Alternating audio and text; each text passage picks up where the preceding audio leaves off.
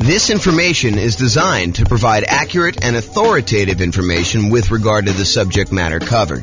It is offered with the understanding that the presenters are not engaged in rendering legal, accounting, or other professional services. If legal advice or other expert advice is required, the services of a competent professional should be sought. Welcome to the Murfreesboro Real Estate Investing and Real Estate Financial Planning Podcast. Learn all about investing in real estate in Murfreesboro, Tennessee, with a combination of real estate financial planning and modeling with numbers specific to Murfreesboro, plus syndicated, more generalized recordings of live and pre-recorded real estate investing classes, not all of them specific to Murfreesboro. Be sure to stay tuned after the podcast for a message from our sponsors.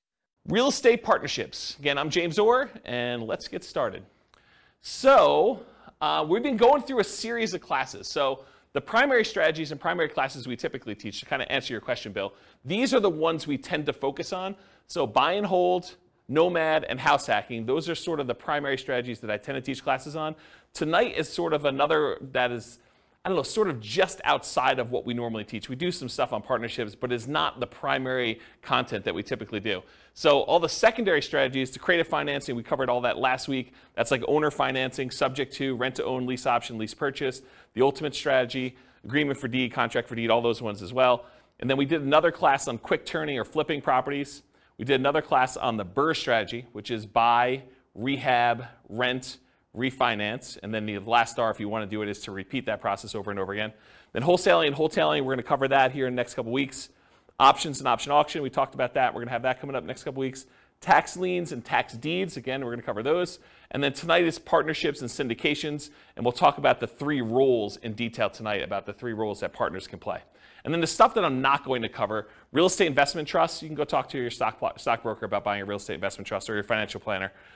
Or covering other strategies, probate, short sales, foreclosures, and pre-foreclosures. Those are sort of like topics that are covered in other strategies, so we're not going to have separate classes on those. So any questions on the real estate investing strategies and like what we're covering and what we've covered so far? Okay, awesome. All right, so partner rules. Before I go into a lot of detail about partnerships and everything else, I want to explain to you that we break down partnerships into three roles.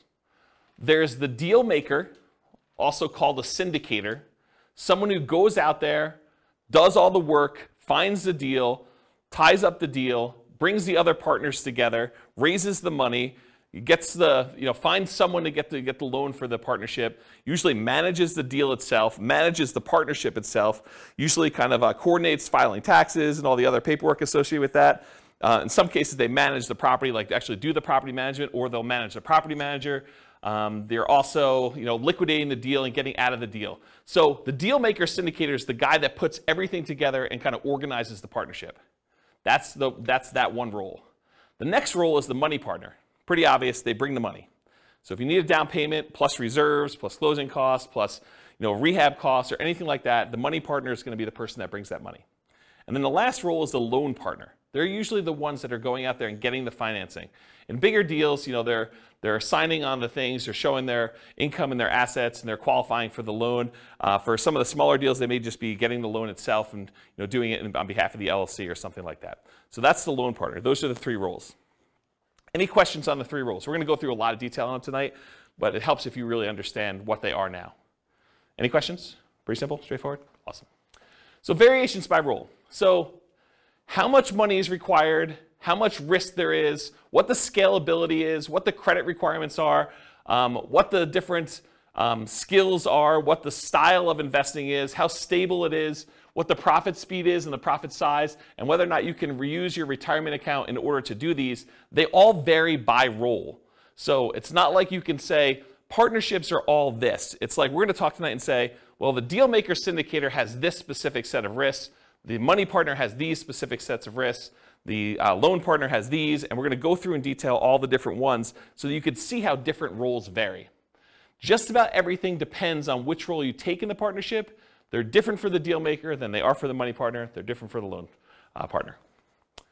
All right, so especially with partnerships. And this is true of a lot of other classes we've taught, but I think partnerships is even more true. And that is that I've tried to sort of give you an overview, but because we can do these so many different ways, you can't assume that everything I tell you is 100% correct in all cases. Because you can come up to me and say, but James, what about this really weird thing where if I structure it this way, then they don't have this risk, or they don't have this money requirement, or they don't need to do this, or it's much more scalable if you do this. Yes, that's true. I can't cover everything, and I can't tell you that I'm covering every possible color or version of things that you're doing. So just realize that they're all varied like that. So you can find a way to do a deal or structure a deal or make choices that are not in line with what I'm talking about tonight, but just realize that I'm acknowledging that up front, okay? And just because you don't think there's a chance that X can happen doesn't mean that it won't happen. So you may hear me talk about stuff tonight and be like, why is he even saying that? What's the chance of that happening? Well, it can happen. That's why I'm talking about it, right? So just realize that, not just because you haven't seen it, there's someone who comes to class who will tell you, real estate values, they always go up. I'm like, nope, that's not true.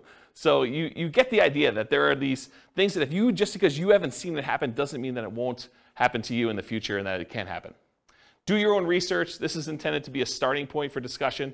Please do not take everything I say as James said this, so that must be true. Go do this as a starting point to research and say, he said something about that. Maybe I should look into it or talk to my attorney or whatever you're going to do about that. Any questions on exceptions? Cool. All right, so real estate partnership variations. Real estate partnership variations. So these can be formally structured in a number of ways. I'll talk about, I have 3 active partnerships still going on. In all 3 of them, I am the money partner. I'm a money partner in all 3 of them that remain. One of them is for a 100-unit apartment complex. I'm a minority money partner in that one. Another one is for a single-family home. I'm a money partner in that one. And another one is for a small group of single-family homes. And I'm a money partner in that one. I've done partnerships before in various capacities. Some cases I was the deal maker syndicator. In some cases I was, I don't know if I've been loan partner in a long time, if I have. It's been a while since I did loan partners. I've been using loan spots for my own stuff. So if I did do loan stuff, it was early on. But primarily my role has been money partner. So just to kind of talk about these. So in one of the deals, it's a very simple structure. It's an LLC. There's 2 owners, and it's really simple. In another one, there's an LLC, and there's several owners, and there's the syndicator who's doing the overwhelming majority stuff, and the syndicator also happens to be the loan partner in that one. And then the 100 units, I think it's an LLC. It's been so long. I think it's an LLC, and there's a lot of investors in it. And I think there's a loan signer for that one, although I'm not the deal syndicator and I have less insight as to exactly what's going on in that particular one. So to give you an idea of how you could structure these, and there's lots of different ways to structure them. I mean, you could structure these as general partnerships where you and someone else get together and you just agree to buy a whole bunch of properties. Or you could do it deal by deal. You could do it house by house. You could structure these any number of ways. And depending on what strategy you're doing, you might want to structure them different ways. So just realize there's a lot of variation there. You could do these real estate partnerships with almost any of the real estate strategies we've talked about. So you could do partnerships to do buy and hold. You could do partnerships to do house hacking. You could do partnerships to do some type of nomad. I mean, that's what nomad by proxy is largely, right? You could do these strategies with fix and flips. You could do these strategies with creative financing. So there's a lot of different strategies you can use to do these with. You don't have to do any one particular one. What else on here? Buy and hold tends to be the most common probably for real estate investing strategies. And it can be any one or more of the 3 roles, and sometimes the deal does not require a role. For example, last week we talked about creative financing and buying properties subject to. And in those cases, do you need a loan partner? Who's really acting as the sort of de facto loan partner? The seller. Yeah, the seller, because you're actually taking over existing financing. So you don't need to bring in a separate partner. They sort of are acting indirectly as the loan partner in that particular deal. So sometimes roles don't exist in those. You can do this in local markets or remotely. So if you're having a hard time finding deals that are worth buying, you don't have to do your deals here locally. You could do partnerships in other markets. There's someone who I know is doing a pretty large syndication, and part of their pitch for how they're going out there and raising money is they're doing geographic diversification. They're going to buy a couple of commercial apartment buildings and some commercial office buildings, and I think they're even doing like a hotel, and they're kind of doing this geographically diversified, so it's not all in one city. They plan on having some, I think they're buying like 10 properties or something, 10 big properties, and they're doing this geographically diversified. So you don't have to do this in your local market, and sometimes you may want to structure these such that you have diversification. That could be one of your angles to do these in. Let's see, can it be a property type? We'll focus primarily on single-family homes for modeling later. I think, Bill, you were asking whether or not we ever talk about commercial investing, apartment buildings and stuff. And yeah, we definitely do teach classes on that. But just because I'm talking about single-family homes tonight doesn't mean you can't do and structure these with apartment buildings. We're definitely seeing a trend toward cap rates on commercial properties being lower. And I think that's making these much harder for the commercial properties to make sense. Although, I think they're still viable investment options. So, okay, investor entrepreneur. So when we talked about this before, are you primarily investing either money with the hope of getting a return on your money, or are you primarily investing time, and in many cases some money, in order to get a return on your time? So for real estate partnerships, there are 3 roles. So for a money partner, what are they primarily investing? Are they investing time or are they investing money?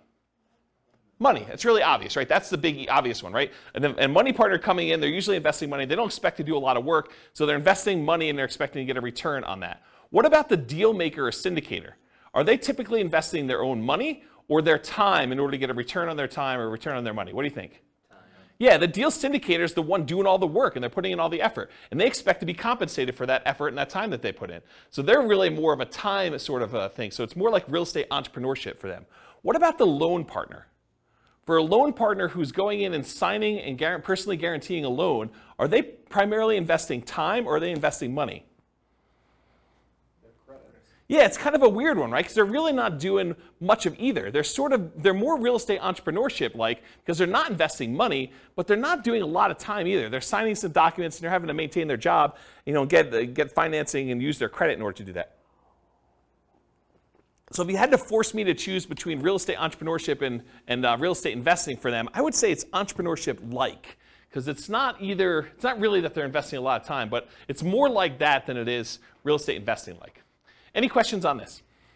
Yeah, Daniel. For the deal makers, yep. You said it's a lot of time intensive. And I don't know if this is a dumb question. Have you found that they'll kind of include some sort of like management fee or some practice like that? Yeah, so for the microphone, Daniel asks, for the deal maker, the syndicator of the deal, are they usually getting paid some type of management fee or something like that? And yes, the answer is absolutely. Depends on what they're doing as to what they're getting paid for. In some partnerships, they may charge an acquisition fee, so a fee to go out there and find the deal, put the deal together, and a lot of times they'll take a percentage off the top or a dollar amount off the top. They might say, we're taking 1% fee on the money we raise, or the first deal that we put together, the price of the deal, or whatever they're doing that way, in order to be compensated for all the work that goes into finding the deal, putting the deal under contract, doing all the due diligence, finding all the money lenders or the money partners and the loan partners, and kind of doing all that. So they may charge some type of acquisition fee. They may charge some ongoing property management. If they're doing the property management themselves, they may charge some type of partnership management fee. They may charge like a dissolution fee of some sort. They may charge some fee for overseeing taxes, like if they're got to do tax returns and kind of send out updates and do management meetings where you're getting advice or input from the partners. So they could be charging fees for all those different things. So yeah, there's definitely some fees involved. And are you doing that? Do you typically see like acquisition fees and partnership management fees when you and a buddy get together to go buy rentals? Probably not, right? I mean, I think that makes sense. But as you get into bigger deals, where there's a lot more time and energy invested, and sometimes money up front, then getting paid for that stuff, I think, makes a lot more sense. Does that answer your question? Yeah. Okay, cool. Did you have a question, Cole? Almost I saw you do something. Okay, cool. All right, any questions about this? Cool. So money required. So sometimes it's fronted by the deal maker or syndicator, but it could be entirely funded by the money partner coming in. But often the loan partner does not have any expenses. It's covered by the partnership. So Here's where the money is usually required for partnerships, and of course, the strategy may dictate where you spend money. You may need rehab money if you're doing more fix-up than if you did buy and hold or creative financing or you're buying pretty houses or something. So money to consult with a local attorney to get the correct paperwork and advice. I think if you're going to do these, you want to make sure that you are willing to invest the money in order to do it right from the beginning. There's few things worse in the world because everybody is like gung-ho and happy at the beginning of the deal. They're all excited about doing the deal, but that's when you want to agree on all the things that could go wrong and how do we get out of this thing if I decide I don't like you or you don't like me, or how we resolve our issues, or what happens if someone dies and the deal maker is unable to do stuff anymore. Like, how do you resolve all those things? The time to work all those things out is in the beginning with the help of an attorney who structures the correct paperwork. You don't want to get to the end and find out later that we didn't think about this. We don't have a way to do this. We don't have a way to buy out a partner. I have a partnership agreement that doesn't have a buyout in it, which isn't come up, but that's a potential problem if a partner wants to buy someone else out, okay? All right, so consultation with local attorney to get correct paperwork and advice. Sometimes you're gonna need money in order to do marketing and find or acquire the deal. Sometimes you'll find these deals by looking on LoopNet or local MLS or networking or wholesalers or some form of that. But sometimes you're spending money in order to do marketing in order to acquire deals. And so it depends on which way you're doing it as to whether or not the deal maker, the syndicator, needs to spend that money up front and then maybe get reimbursed later by the money partner, maybe it's part of an acquisition fee, or if they're just going to self-fund that and that's their minimal investment into the deal. Maybe they only spend money on marketing costs and talk to the attorney, and then after that the money partner comes in, does the down payment, and does the closing costs, and does the reserves and everything else, but that could be there. Earnest money. So earnest money is usually money you put up in order to control the deal before you formally go and close. And so you'll need to have some earnest money. And with some of these larger deals, these can be significant checks. They're not just $5,000. So realize you could need earnest money up front. So realize if you're doing these bigger deals, you may want to partner with your money partner early and talk about providing earnest money if you're doing those, if you're unwilling to do it, if you're the deal maker or the syndicator in that deal. Does that make sense? Okay. Reserves, you should not be doing these deals without reserves. And in my opinion, there's a tendency for the mom and pop landlord real estate investor, which I don't believe you should be doing this, but there's a tendency for them to kind of play it really loose and invest in real estate without setting aside, specifically earmarking money as reserves. They'll say, if I really need to, I can go tap into my 401k or my IRA, or I've got $50,000 in credit card balance that I could use, or I can go get a personal loan from the bank if I really needed money to do something. So I don't really need to have 6 months of reserves per property set aside. When you do a partnership though, and first of all, I don't think you should do that. I think you should set aside reserves, in my opinion. But when you're doing a partnership, I think that's sort of like cowboy, sort of gunslinging, sort of like make it loosey-goosey, whatever you can do. I don't think that flies as much. Because if you've got a money partner and they've already put in $100,000 in order to do a deal, and you go to them and say, hey, we didn't have reserves set aside, but we got a roof, and the roof's going to cost whatever it is, $20,000 on this building that we just bought. I need $20,000. And they're like, I don't have $20,000 right now. I just made another investment. I've used up all the money. I didn't keep reserves set aside for you doing that. And you should probably have that in your agreement as to how that all works too. But you probably should have some money set aside for those types of things when you're doing your partnership. Which, when you're doing your deal analysis, you want to make sure you include reserves there for doing that. And we do a whole class on the importance of doing reserves when you do your deal analysis. And then that drags down the return you're getting, right? It's not like you just go do it and you're doing your return based on the down payment and closing costs and any rent-ready costs you have when you first do the acquisition. You really need to do the analysis with all those costs plus the amount of money you set aside for reserves to find out what your true return is, because that money really can't be used for anything else. You got to keep it set aside, and maybe it's earning 1%, 2%, 8%, wherever you're keeping it, and that's actually, you can use that as part of the return you're getting, but you should be calculating your return on your real estate investments using that reserve money too in the denominator. Does that make sense to everybody? Okay, cool. And if you're not familiar with what I'm talking about, go watch the class. I think the class name where I first introduced this concept, I think it was called Everything You Learned About Deal Analysis is Wrong. Because I think everybody else, when they do their spreadsheet, does not include reserves.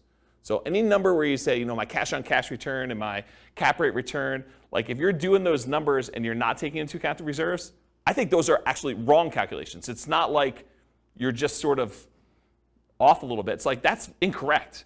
And so go watch that class where we talk about that, and I have some frameworks for doing reserves, whether you're doing, 6 months of reserves or 12 months of reserves, and what the differences are and how I kind of look at those. So you definitely need reserves as part of the money required when you're doing these partnerships. Usually down payment, but there can be exceptions. There can be exceptions where you're doing, partnership deals where it's no money down. I mean, we could go buy creative financing deals where you really have no down payment required. You're taking over in a loan. So it could be that you don't need a down payment in those cases. Sometimes repair costs. Sometimes you're buying a property and it needs repairs. Sometimes you're buying properties and they're in perfect condition. So it really depends on the type of deal you're doing, but sometimes you do need repair costs for that. And then closing costs in order to close the deal. And then marketing in order to sell or occupy or fill your property, or holding costs while you're kind of doing that stuff as well. Any questions on money required for doing partnership deals? And where it comes from? Really the answer is it usually does not come from the loan partner, for this money required. Usually either comes from the money partner, or in some cases the deal syndicator, the deal maker / syndicator, and sometimes that's reimbursed, sometimes it's not. It's really all negotiated. You realize there's no formal structure for this. It's not like everything is rigidly set and you always got to do it this way. Does that make sense, everybody? This is all negotiated. That's what makes it so complex and hard to teach, is that I try to give you examples, but you could do it another way and it could be totally different. Okay? All right, credit required. So the deal maker or syndicator, depending on how it's structured and ownership sizes, some lenders may require that the deal maker syndicator sign for the loan as well, but often they do not need to sign for the loan and do not need to have credit in order to do this, especially if you're a small minority partner. If you're a deal maker syndicator and you've got a majority stake in the deal, a lot of times the lender is going to want to see you on there, signing for the loan as well. Okay? Money partner, they do not usually need to sign for a loan and have no credit requirement. This is pretty typical. It's often structured for them as a limited liability partner, and their only risk is the money they put into the deal. They're usually not personally signing or personally guaranteeing anything to do with the loan. They usually are not required to put additional money into the deal unless you write it up that way.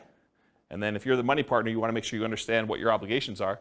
But most of the time it's, hey, I put in $500,000 or $100,000 or $10,000 or whatever it is, and that is the extent of my investment in this particular partnership, and I will not have any margin calls or capital calls on any of those. So realize you have limited calls for money as the money partner in those situations. Okay?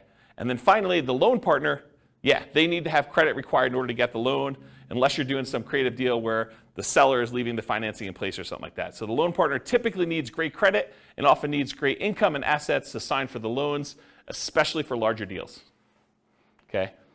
And in some deals, credit is not required at all. See the strategy classes for detailed info, but a couple examples might be partnership flips, where you're using the seller's financing in order to keep on the property while you're doing the flip, or some creative financing stuff as examples.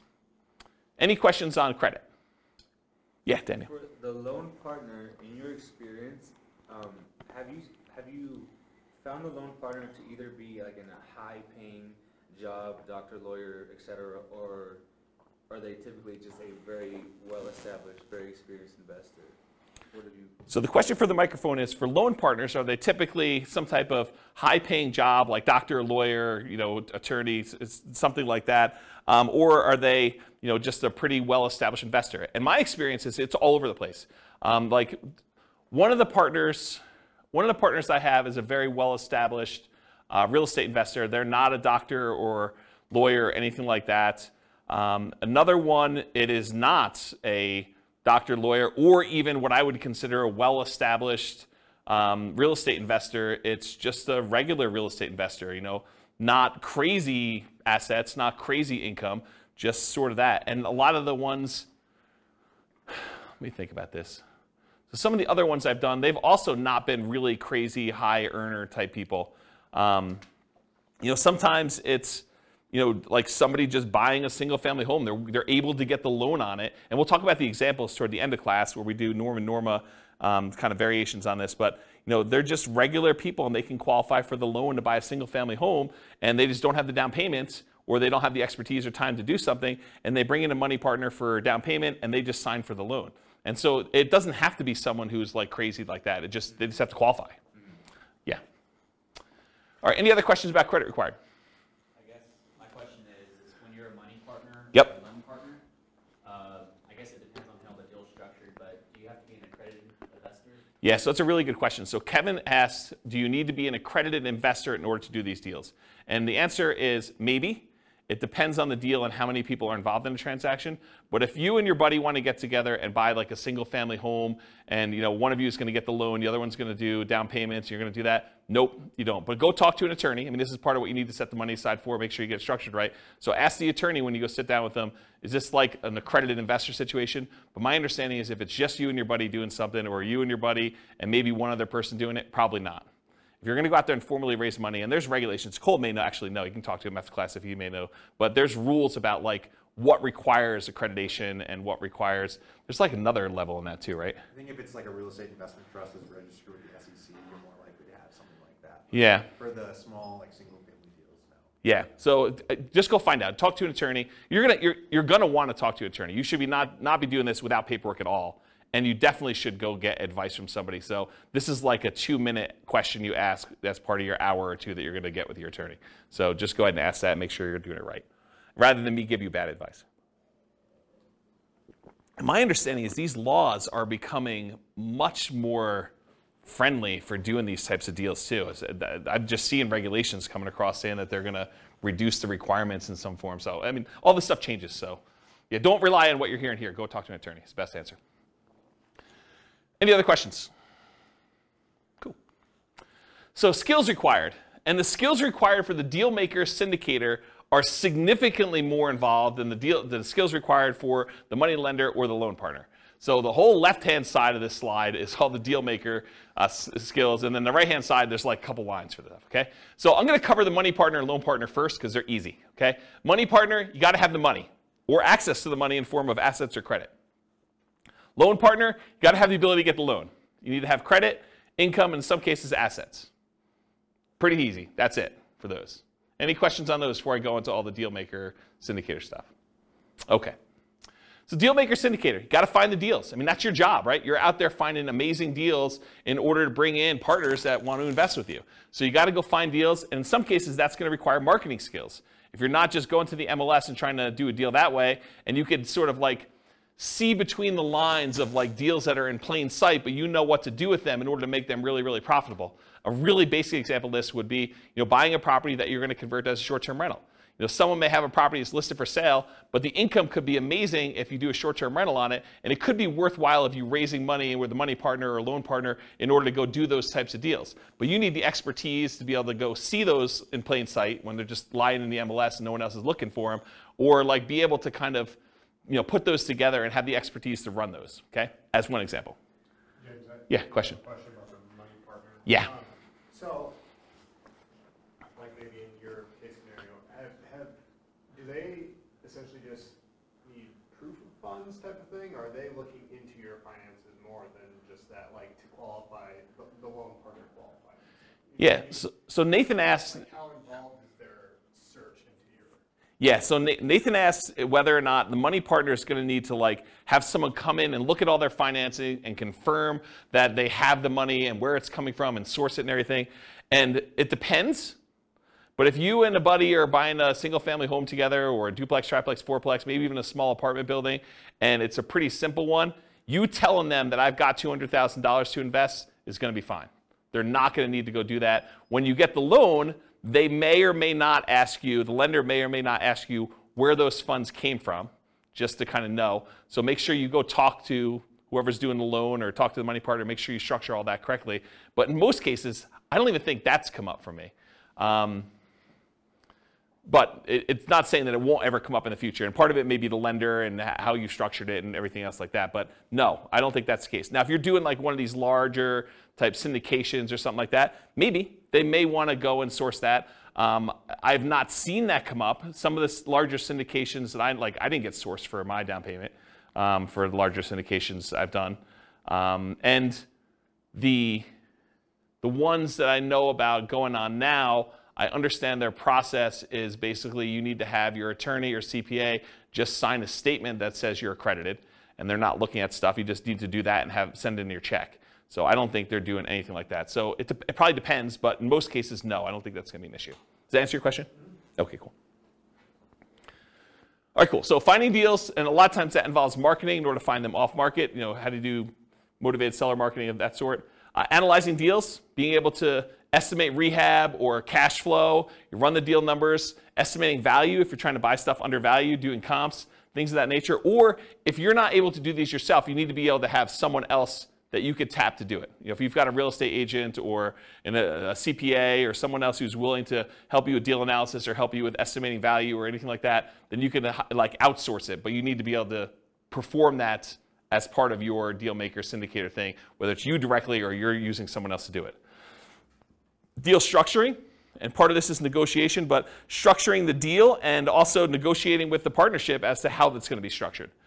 Raising money, you need to go find your money partners. Also, finding financing, finding your loan partner to be able to do that. So that's another skill you need to have.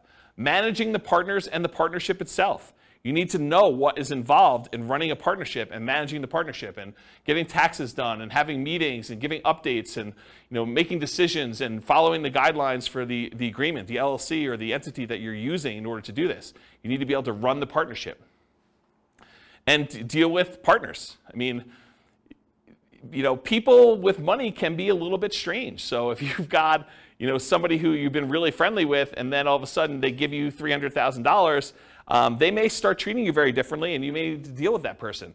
Especially if things don't go your way. I mean, when the market goes your way, I think a lot of times that just everything seems super smooth, right? It's when you have problems that you have to deal with a lot of these situations, and markets don't always go up. Yeah. So if it does go bad, can they go after the assets of the money partner? Yeah. So the question is, can they go after the assets of the money partner? And I have a different slide here when we talk about risk, and I will tell you what each individual person's risk exposure is.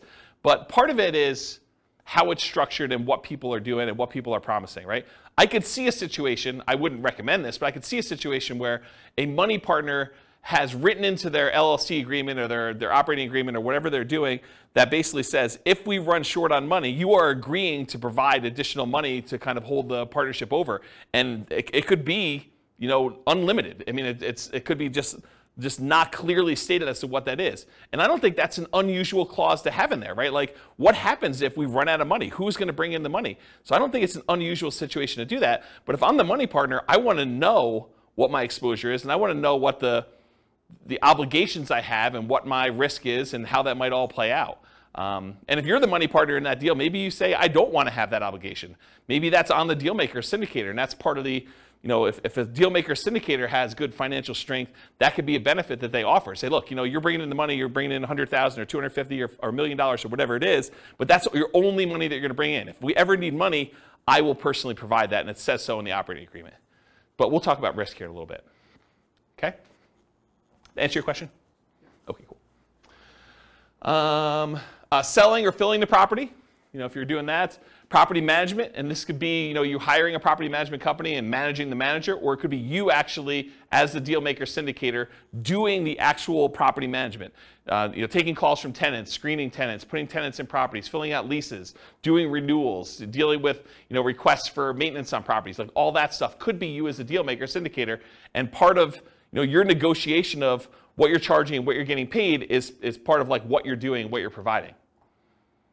Rehab of the property, so you might be doing some work yourself, you may be managing subcontractors, or you might be managing a general contractor depending on what you're doing, and even if there is rehab on the types of deals you're doing.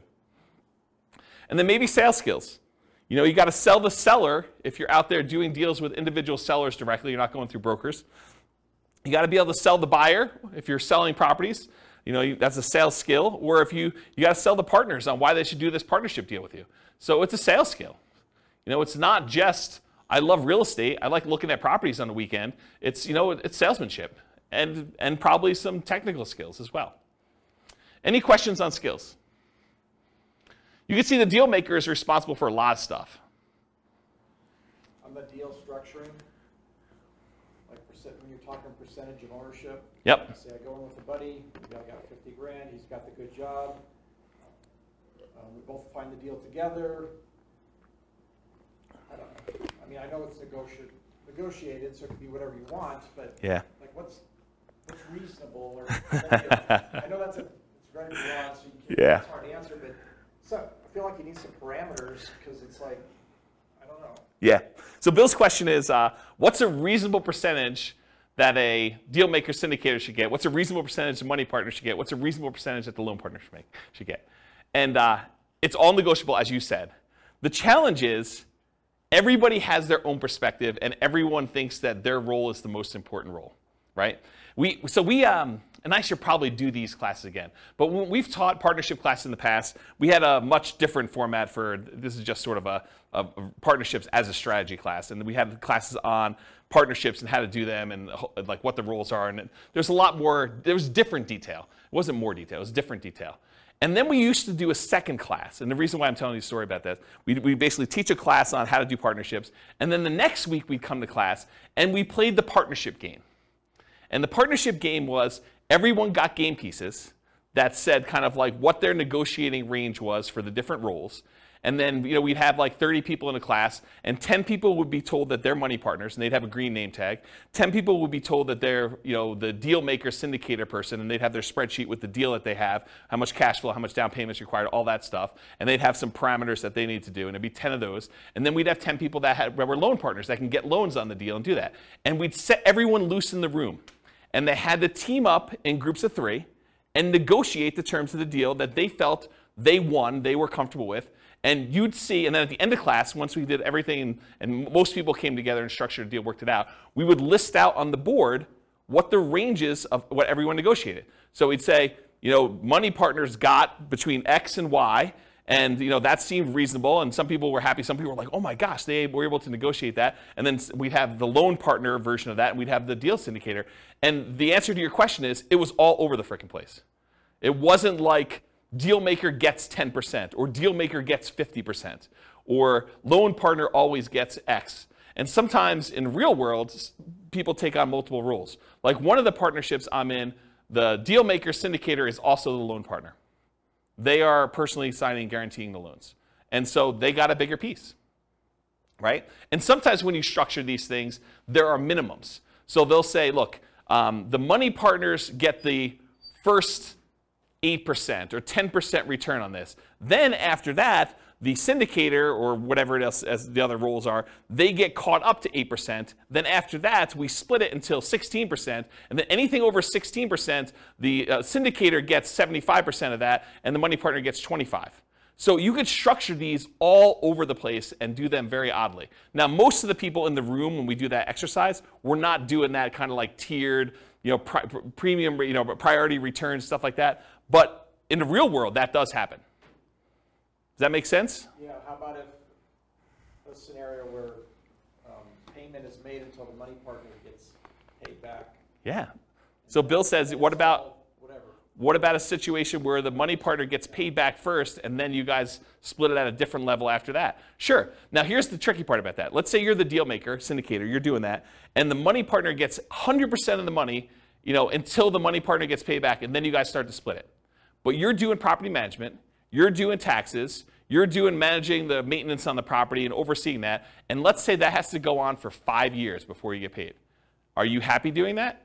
No. Probably not. And that's the tricky part, is like you really need to think through, like, what am I doing? What work is involved? What hours are involved? What's the labor cost that's involved before I even get a penny from this?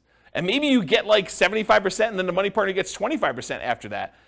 And maybe you're willing to do that. I don't know. It's like really a negotiation as to what you're doing and what's involved. Does that make sense? It's very gray. It is very gray. And this is like the warning I gave you at the beginning. There's so many different ways to structure these things. Yeah, it seems like the deal maker's doing a lot. Obviously, you need all 3 to make it happen. So yes.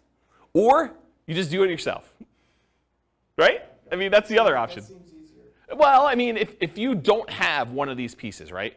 You can't get loans, or you don't have the money. You've got all your own money tied up in your own deals, but you got good deal flow. You've got a source. You could find these. You got more deals than you could possibly fund yourself. Or maybe you're at your limit of your loans. You can only get, the second tier, adjustable rate mortgage, type loans from a portfolio lender now because you've got 10 loans in your name, and now you really need like a loan partner to do deals, but you got sources of great deals. Maybe you even have down payment, or you have a source of down payment. You have another partner who's like, hey, I got plenty of money, let's do more of those deals, but your loans aren't great anymore and you can't get any more. Maybe you do go partner with someone who can get 30-year fixed rate financing because they're not at their 10. Does that make sense? Yeah. So it's tricky. All right, questions? I just have like maybe like personal questions. Oh, personal question. Okay. Like, how did you know you were ready to enter a partnership? How did I know I was personally ready to enter a partnership? In the 3 that I'm in right now, one of them I had excess money, and I was just, it was right. I mean, I just needed a place to put money. Another one, it was convenient. So it wasn't even that I had money or anything like that. It was just a matter of convenience doing it. And the other one, it was like a buddy who was like, hey, let's buy this property together. And I was like, all right, let's go do it. It was really off the cuff. It wasn't like thinking it through on those 3. And in the past, sometimes I've intentionally sought out partnerships. So it was very deliberate going in, and I knew I wanted to do it. Yeah, so I don't know. That's kind of, but I don't know. Sometimes it's like, especially when you know the investment. I mean, I was already buying another one in the same neighborhood at the same time. So I just bought 1.5, right? Because another buddy of mine was like, hey, let's go do this. I'm like, great. You do the loan for that one. I'll kind of oversee it. You know, that's what we'll do this, and then we'll split it 50-50. That was the way we structured that particular one. You put up half the money, I put up half the money. We're basically not going to pull profits out. We're just going to let the money sit in reserves. If we want to pull money out later, we can do that. But we're just letting it just sit there and accumulate reserves and holding on to it. And, you know, that was the way we structured that one. And Yeah. like, when there's like more than you and a buddy, do you guys have like meetings, like monthly? Not monthly. Or quarterly or whatever? Yeah. Just, like, make sure that like Yeah. the deal makers like doing taxes and all. Yeah, the question was, how often do you meet as you know when you're doing these deals? And I think it does increase with complexity. Like the buddy and I one, we still have to meet for the LLC. So there are meetings, usually done via email in this case, but there's still meetings. Not that I can't get on the phone, but they're usually just not paper trail sort of stuff. They're done that way. But yeah, when you do the bigger ones, yeah, there's meetings. The larger one is usually like there's a webinar, and that's sort of the meeting where there's information given out that way. But I don't personally attend the webinars. I sort of just let it go. I'm not super, maybe I shouldn't even be saying this, but I'm not super involved. It's just like, I don't even list it. Like when I do my modeling, I don't even list it on there. Like it's that type deal. And the other ones where we get together, before COVID, we were probably doing, especially if there's stuff going on, like once every 6 months, maybe a little bit less frequently. But if there's not a lot going on, if it's in steady state, you got tenants in there, there's nothing happening, there's nothing to get together about, right? I mean, and then there's checks that come for a period of time. So yeah. Does that help? Yeah, okay, cool. Yeah. Can you use 1031 money into? Yes. The question was, can you 1031 money between partnerships and into other stuff? It's like kind. So check with your CPA to verify this, but if you're investing in real estate, you can move money from real estate to other real estate. Even if it's a syndication? So It's my understanding, but check with your CPA to verify. The question was, even if it's a syndication, and that's my understanding if you can, but do you do any of those? No, not a lot, but you can, even into Yeah. real estate investment trusts. Yeah. So I'm not going to say his name because I don't want to put him on the hook for any obligation or liability there, but he would know, and you could do it. Yeah. Sources, yeah. Yeah. does that count for e-REITs too? Like electronic REITs that aren't publicly traded, they're just a fund, like fund or I wouldn't know about e-REITs. Yeah, we don't know about e-REITs. Yeah, do your own research. Again, this is part of it is talking to your CPA, right? Like, I don't know. In general, I love teaching classes and providing information, but it's a starting point for you to go, oh, here's my list of questions for my accountant. Here's my list of questions for my attorney to verify that what James said is true. You should not believe anything I say is like true, right? Like, I think it's true, and I'm not trying to deliberately giving you false information, but part of your job is to go do your own due diligence and verify this. And so go talk to an attorney, go talk to your CPA to make sure that for your specific situation, in your specific area, that what I'm telling you is correct. Yeah. All right, any questions on skills required? Sweet. Stability. So Shane Parrish, who was from Farnham Street, sent out an email on his blog. This is probably months ago at this point. And in the article, he basically talked about this idea of things being stable, whether something is actively stable or passively stable. Something is actively stable, it requires your attention and your input in order to make sure that you don't die or something bad doesn't happen. And the example I think he used for that is his example was flying a jet.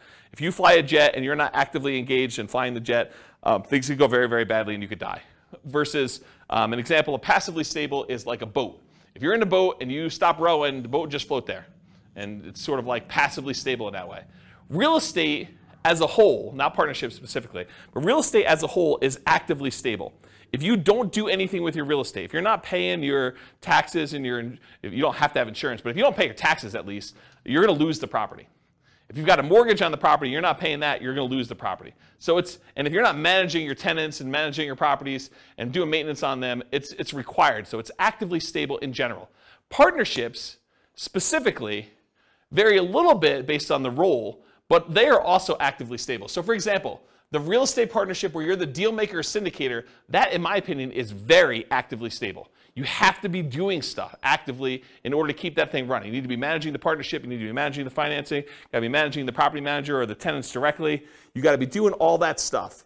For a money partner or a loan partner, yeah, it's actively stable in that the investment requires some work to be done, but do you really have to be doing a lot personally? Probably not. But there is something involved in there. And so I put down it's actively stable just because real estate in general is, but you're not having to do a lot of stuff yourself. In some cases, you may need to submit financials, especially if you're doing like these larger deals or commercial loans. A lot of lenders are going to want updated financials every X period of time, whether that's a year or 5 years or 6 months or whatever it is. They'll want to see some updated financials from you to make sure that everything's good. Otherwise, they can call the loan due. For smaller deals, that's probably not happening. But that's a possibility as an example for the loan partner. And for the money partner, maybe you have some responsibilities to put more money in. Depends on what your agreement says. Okay, any other questions on stability? Sweet. Scalability. So is doing real estate partnerships scalable? Is it a way to build wealth? And how big can you get with it? So real estate partnerships for the deal maker or syndicator are often limited by deal flow. How many deals can you find, and are they good enough quality where you can actually get, cash, money partners and loan partners in order to do those? And so it's really limited on your ability to deal flow, and probably to a slightly lesser degree, in my opinion, is finding the partners themselves, finding the money partners and finding the loan partners to be able to do the deals.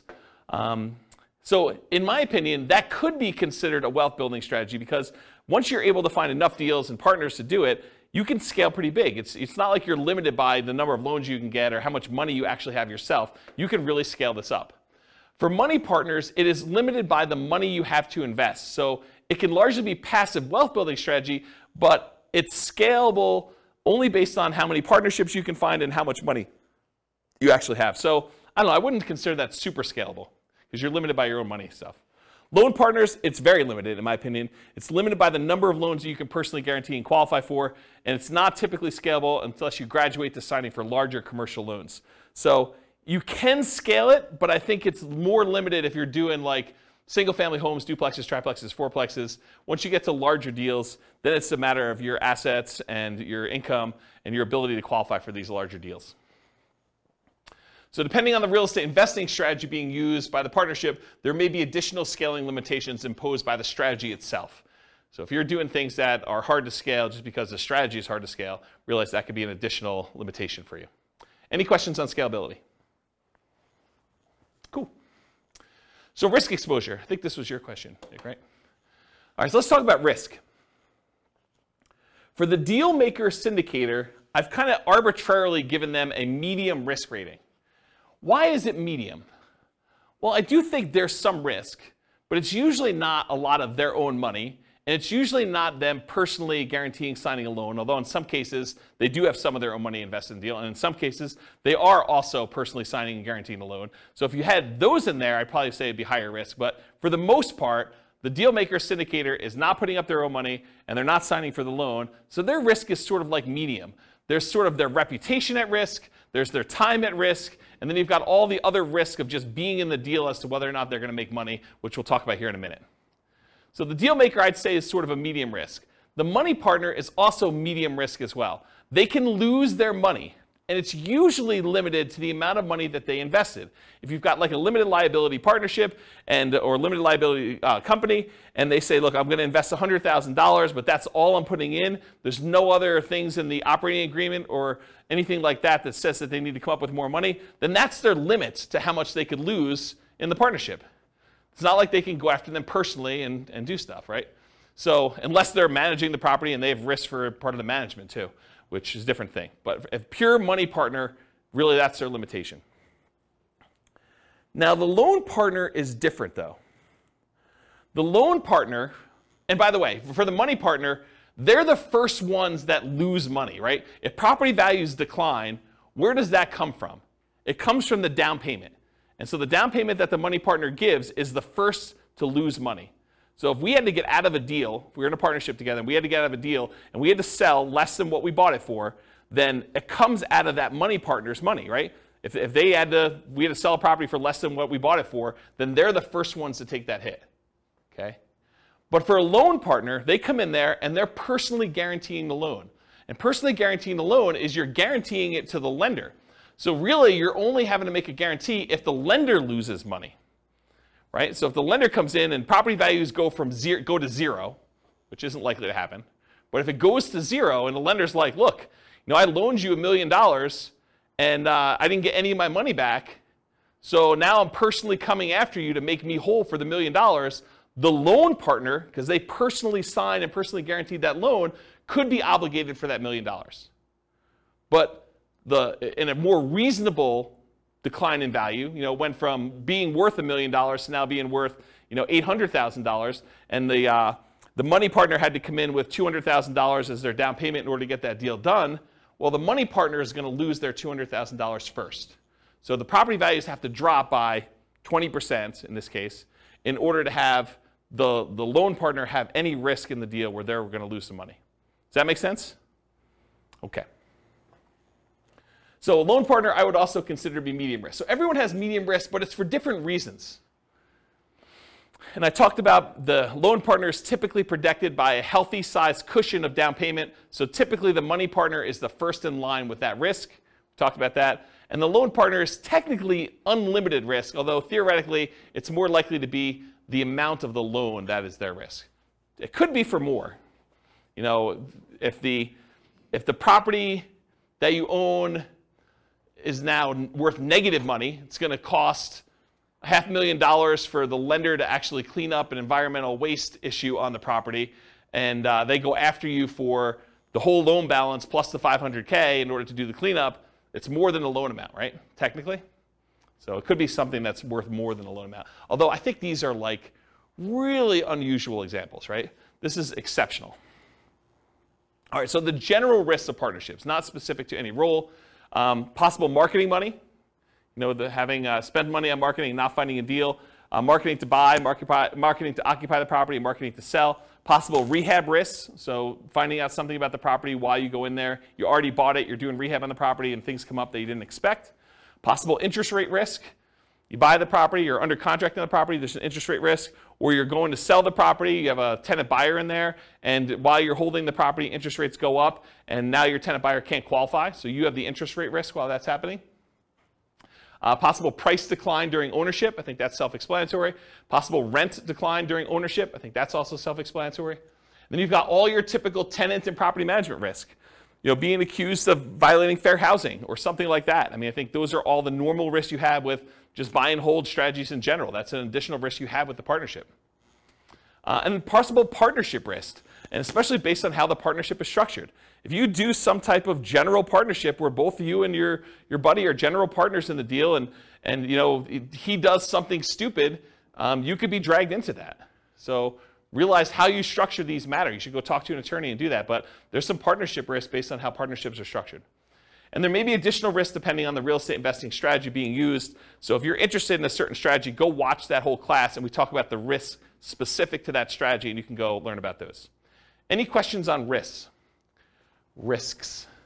There's my lisp coming out. If the money partner signs on the loan, I mean, do you need the loan partner?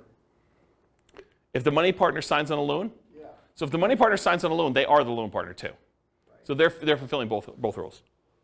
Well, I guess I thought you said that sometimes the money partner also signed on the loan. Well, I guess you did. So we have two parties. So money partner doesn't usually sign for the loan. That's the unusual one. Usually who does have to additionally sign for the loan is the deal maker syndicator. Okay. Although if you own a large percentage of the deal, a lot of lenders will require you to sign too, just because you own a larger percentage. So it depends on lots of stuff, but I've seen that happen before. Yep. Any questions? Cool. So profit speed. How quickly do you make money, and what size of money do you make at one interval? The size is typically negotiated in the partnership agreement. So it really depends on like what your role is and what you negotiated. And it can vary depending on the real estate investing strategy of the partnership and how the partnership is structured. So it's really hard for me to answer this one, but I will try. Deal makers and syndicators, they can make money up front. I think Daniel had asked whether or not you can get paid for this. Yeah, you can make money up front as acquisition compensation. So putting together the deal, doing all the work, getting the deal going, getting it set up, having it go through to closing. Sometimes you can collect a fee for doing that. But you can also, as a deal maker, make money ongoing. A share of the profits, fees for work done, running the investment, doing management, doing all that other stuff. So you can get paid for doing that work. And then a lot of times deal makers, syndicators make the money at sale as being one of the owners. For money partners, it's typically not upfront. It's weird for you to go give $1 million to invest in a deal and immediately get compensated part of that back. It's unusual to have it structured that way. It could be, but it's really unusual. Typically, you get a profit of ongoing, like revenue coming in, cash flow, whatever it is, and at the sale as part of your equity. And then loan partners can be paid up front. They can be paid ongoing and or at sale. So one of the things we've done when we did the negotiation class is we would have loan partners that say, look, instead of getting paid 25% of the deal or $100 a month for as long as you have the loan, or $200 a month or whatever it is, the loan partner says, look, for $3,000, one-time fee, I will sign on the loan for you, and you could have it out there for 3 years. So they just say, hey, look, I just want a one-time upfront fee of $3,000. So you just collect an extra $3,000 from the money partner, and then you and the money partner get to split everything else. So that's how you could structure that as one possible strategy. Okay? So that's an example of being paid up front. Or ongoing. Loan partner can get 10% of the whole deal, 50% of the whole deal if it came down to it. Whatever you guys negotiate. It could be part of cash flow. They could get a 20% of cash flow and no equity. You could structure these all different ways. Or they can be paid at sale. They have ownership, they have 20% ownership in the whole deal, and then get paid at sale. Maybe they're not getting any of the cash flow. Maybe the reason that the money partner wants to be involved is they want cash flow on their money, but the loan partner's like, hey, look, if I can get paid money when we sell this thing, I'm okay with that. So I want 20% of the equity, but 0% of the cash flow. Because some money partners, they're using their money because they want money to live on, essentially. Okay? Any questions on profit speed, profit size? Okay, finding deals. The deal maker syndicator is typically the source of the deal for the money partner and the loan partner. So the money partner is not usually the one out there finding deals. The loan partner is not usually the one out there finding deals. It's usually the deal maker syndicator. And where do they find deals? Multiple listing service, any property listed for sale by owner, and there's two groups of those. The ones that are actively marketing their property for sale, they're the ones that have the sign in the yard, or they're advertising it on websites saying, I want to sell my property, it's for sale by owner. And then you've got all the hidden ones, the ones that don't really know that they are selling the property. It's like, I would sell, or I'm motivated, and if someone would come and offer me the right price, I would do that. And you usually find those either through networking or by putting out marketing and getting those guys to raise their hand saying, hey, my property is not up for sale yet, for sale by owner, but I would be a seller. I would sell to you. And then finally, wholesalers. Those are the primary ways to find it. Someone who is out there finding deals and they're willing to assign their deal to you for a fee. More unusual ways to find deals: tax liens, tax deeds, tax sales, auctions like foreclosure sales or IRS auctions, and then any real estate owned by a bank. When a bank takes back a property through foreclosure, sometimes they'll keep it on their books and they're going to try to sell it directly before they list it in the MLS, and sometimes you could buy properties that way. So those are more unusual ways to find deals. Any questions about finding deals? Cool. So when you're analyzing deals, you can go download a copy of the spreadsheets, realestatefinancialplanner.com/spreadsheet, and you just run your deal as if you're doing a deal analysis for doing this. I thought about adding some stuff for partnerships, and I probably will add like separate tabs just to make it easy. You put in all the partners, what percentage of cash flow they're getting, what percentage of equity they're getting, and then it'll kind of like do some summaries for you and stuff like that. But I haven't gotten there yet. So if you guys are really, really interested in that, just drop me an email, especially if you're listening to this recording and I haven't done it yet, and that'll prompt me to see if that's something I want to move to the top of the list to do. But unless there's demand for it, I'm probably not going to immediately jump to do that. So you can go download the spreadsheet, realestatefinancialplanner.com/spreadsheet, and you can analyze deals, and then just realize whatever your cash flow is, you need to divide that up by whatever the shares are for which partner is which, and then how much equity proceeds from the sale you have, you need to divide that up by whatever partners are doing.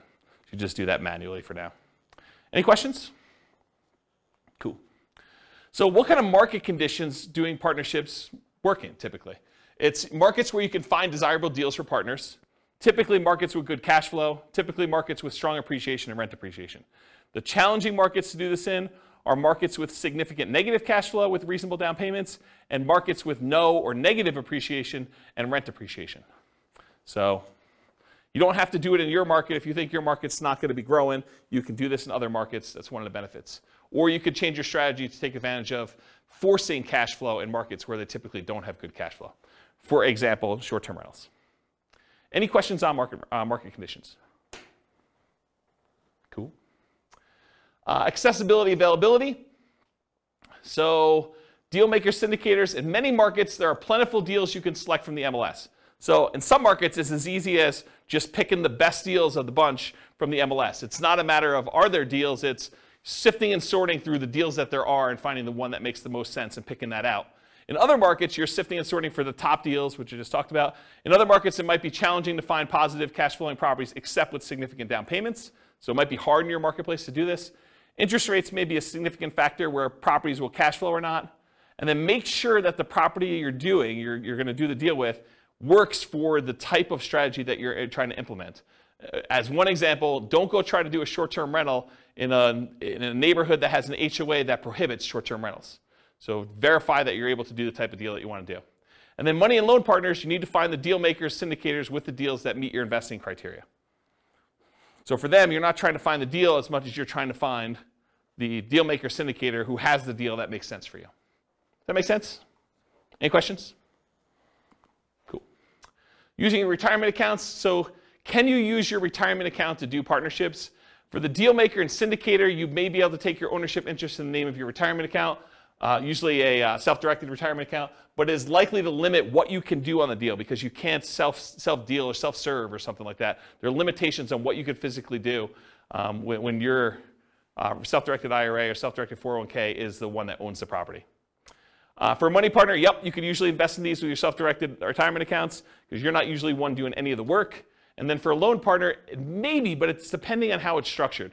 So you want to go talk to your advisor to make sure you get good advice on that. But depending on how it's structured, you probably can, but there's probably some weird exceptions to that one. Any questions on whether or not you can use your retirement account to do partnerships? Cool. All right, so now we're going to go into more of the quantitative analysis. So you'll notice the structure of this class and the previous classes and all the different strategies. I sort of do a more qualitative analysis of like how the deals work, what the risks are, what the scalability is, what money is required, what skills are required, all those different things. And now I'm going to switch over and I'm going to do numbers. And I don't think a lot of folks do number-based analysis for different strategies, especially comparing one strategy to another where you compare numbers. And so that's what we're going to take for the rest of the time. We got like 45 minutes left or so. And I'm going to dig into different strategies, how long they take for you to achieve financial independence. And then we're going to look at how partnerships perform for you achieving financial independence. But I will tell you, as we've discussed in detail tonight, it is really hard to formulate like what a reasonable setup for these things are, right? Like there's so many variations and so many different things you can do that it's going to be really tricky to do this. And you probably want to go do additional modeling depending on what you're specifically doing. I'll do some really kind of like plain vanilla-ish ones, but there's so many different variations on this. It's going to be really, really hard to just pick one and do it. All right, so for deal makers, syndicators, partnership requires work and effort like a job. So when we do modeling for it, it often shows up as income when we model it. So because they're not actually buying a property and it's not like showing up as a property, it looks a lot like, hey, look, they're just getting an extra, $200 a month, and that's increasing over time because that's what their ownership share gives them. And at the end, they're going to get a pop from that, right? So it sort of shows up like income when they do that. It's similar to how we model house hacking in a lot of ways, right? The house hacker gets an extra $500 or $600 or $700 a month per tenant that they've got in the property, and that shows up like it's a separate job or small business. So it just looks like income when we do the modeling. So it's very similar in that way. For money partners, it's typically passive, and it often shows up as a % return on the money invested. It could also show up as like that $200 or $400 a month or whatever it is, and then a big pop at the end if you go and sell the property, or an increase in the amount of cash flow you're getting when the loan gets paid off and you're in sort of steady state after that. But a lot of times you could also look at it as, hey, look, the money partner's coming in, they're investing money in the deal, they're getting whatever it is, 10% return on their money, and that's what the partnership is paying out. You could structure it that way too. So depending on how it's structured, it might be smaller monthly, quarterly, yearly return with a big bump when it sells. And that sort of makes sense, right? You guys understand this? Am I confusing anybody? Okay. For loan partners, it can be structured with a large number of ways. It could be one-time upfront fee, which we talked about before. It could be a percentage of the deal, cash flow and or equity. It could be yearly fees, etc. So it could be, as long as you have the loan out, we're going to pay you $1,500 a year to be using your name for the loan. You signing and guaranteeing a loan. So how well do partnerships perform toward achieving financial independence? We're going to look at each partnership role, and we can repeat all the other real estate strategy classes looking at how each would perform. Any questions on this slide before I get into analysis? Sweet. So let's talk about how I define financial independence, and then I'm going to talk about how it's weird to model for each of the roles. So financial independence, as I define it, and we're going to do this mathematically, is when your investments provide your minimum target monthly income in retirement. Some might call this lean FIRE, financial independence, retire early. Some might just call it regular financial independence, retire early, FIRE, okay? It consists of, mathematically, this is how we calculate it, 3 things. Number 1, passive income from Social Security, pensions, or annuities. So any money you have coming in from Social Security, pensions, or annuities, that counts toward the income for whether you qualify as being financially independent. Number 2, any net cash flow after all expenses. So you get the rents coming in, you get any other income from the property coming in, you have your taxes, your insurance, your maintenance, your vacancy, your property management, your mortgage payment, principal and interest on there. Expect all those as that's there. Whatever's left over is your net positive cash flow. What that number is, that contributes, that net positive cash flow, or negative, contributes toward your financial independence number. And then number 3, whatever your yearly safe withdrawal rate is on any invested assets, not including your real estate equity. So any money you have invested in stocks or bonds or mutual funds or commodities or cryptocurrencies or anything like that, if you're earning a return on those, then you could use whatever your safe withdrawal rate is. Maybe it's 4% or 3.5% or 5% if you're Bill Benjamin, you just re-upped your number, whatever it is there. And whatever number you're using for that number times the amount you have invested in these other asset classes like stocks or bonds or stuff like that, that also contributes toward your financial independence number. So the 3 things are passive income, Social Security, pensions or annuities, plus your net positive cash flow from rentals, or net cash flow from rentals could be negative, and your yearly safe withdrawal rate times the invested assets you have that are other than that. Does not count for your equity in your property. You can't say I have $1 million in equity in my property times my safe withdrawal rate and I'm getting cash flow on that property. No, that's not how that works. Okay? So those 3 things. Now for partners, it's a little bit different, right? Because it's kind of like a more unusual thing. You're not just buying straight up rental and getting cash flow on it, although maybe in some cases you are. For partners, it really depends on how it's structured and how I might suggest modeling it. So for the deal maker, if the deal maker comes in and they've got a partnership that they've got coming in and they're getting some cash flow on it, I think you could argue that you get cash flow from your ownership interest. That might count as your cash flow. So you could say, look, I'm getting $200 a month from this, so that would be under net cash flow from rentals. That's one way to look at it. We don't typically count equity for determining financial independence, though.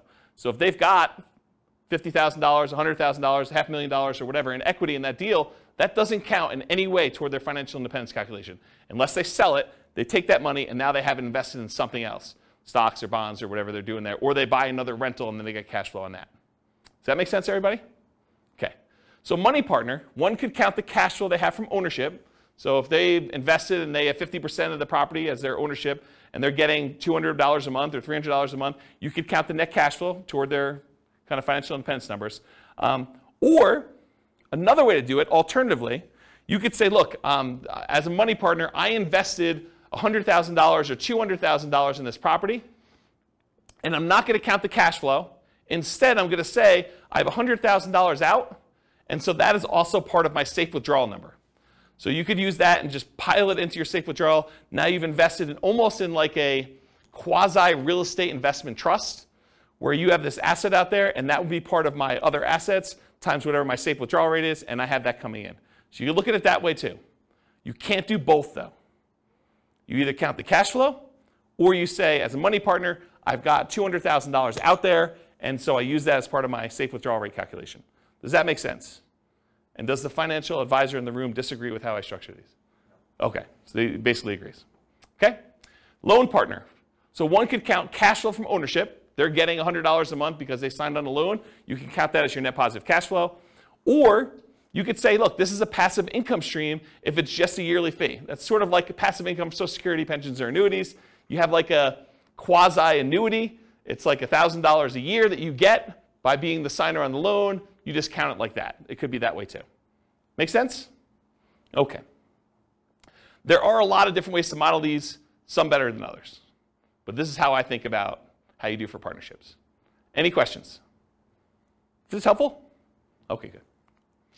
Oh, tangent. Crazy cool tangent.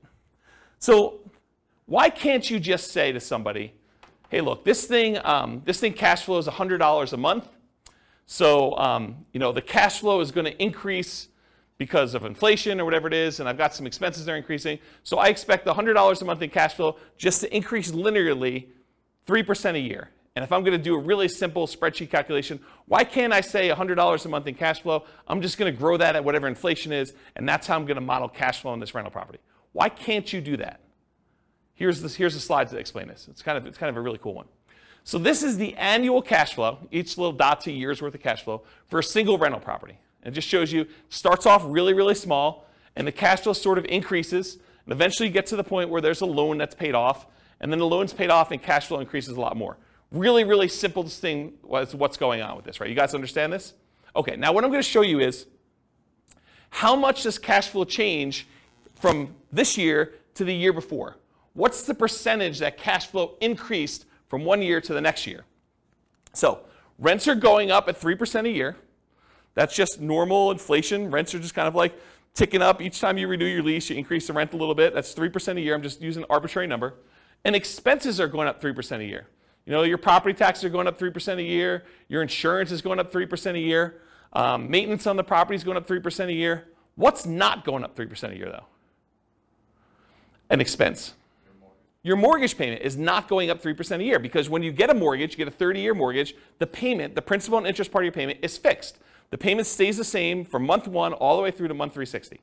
Okay? So your mortgage payment is not going up 3% a year, which makes some weird things happen, right? Because now rents are going up 3%, the top line. Some of your expenses are going up 3%, but some of it's not going up at all. And so your rent's actually increasing at a different rate than just this 3%.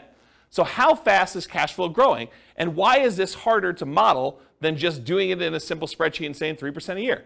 What I'm going to show you in a second here, I'm going to show you what the difference is from one year, like if we look out next year what the rent was versus this year what the rent was, what's the percentage increase between one year to the next? That's what this chart is showing you.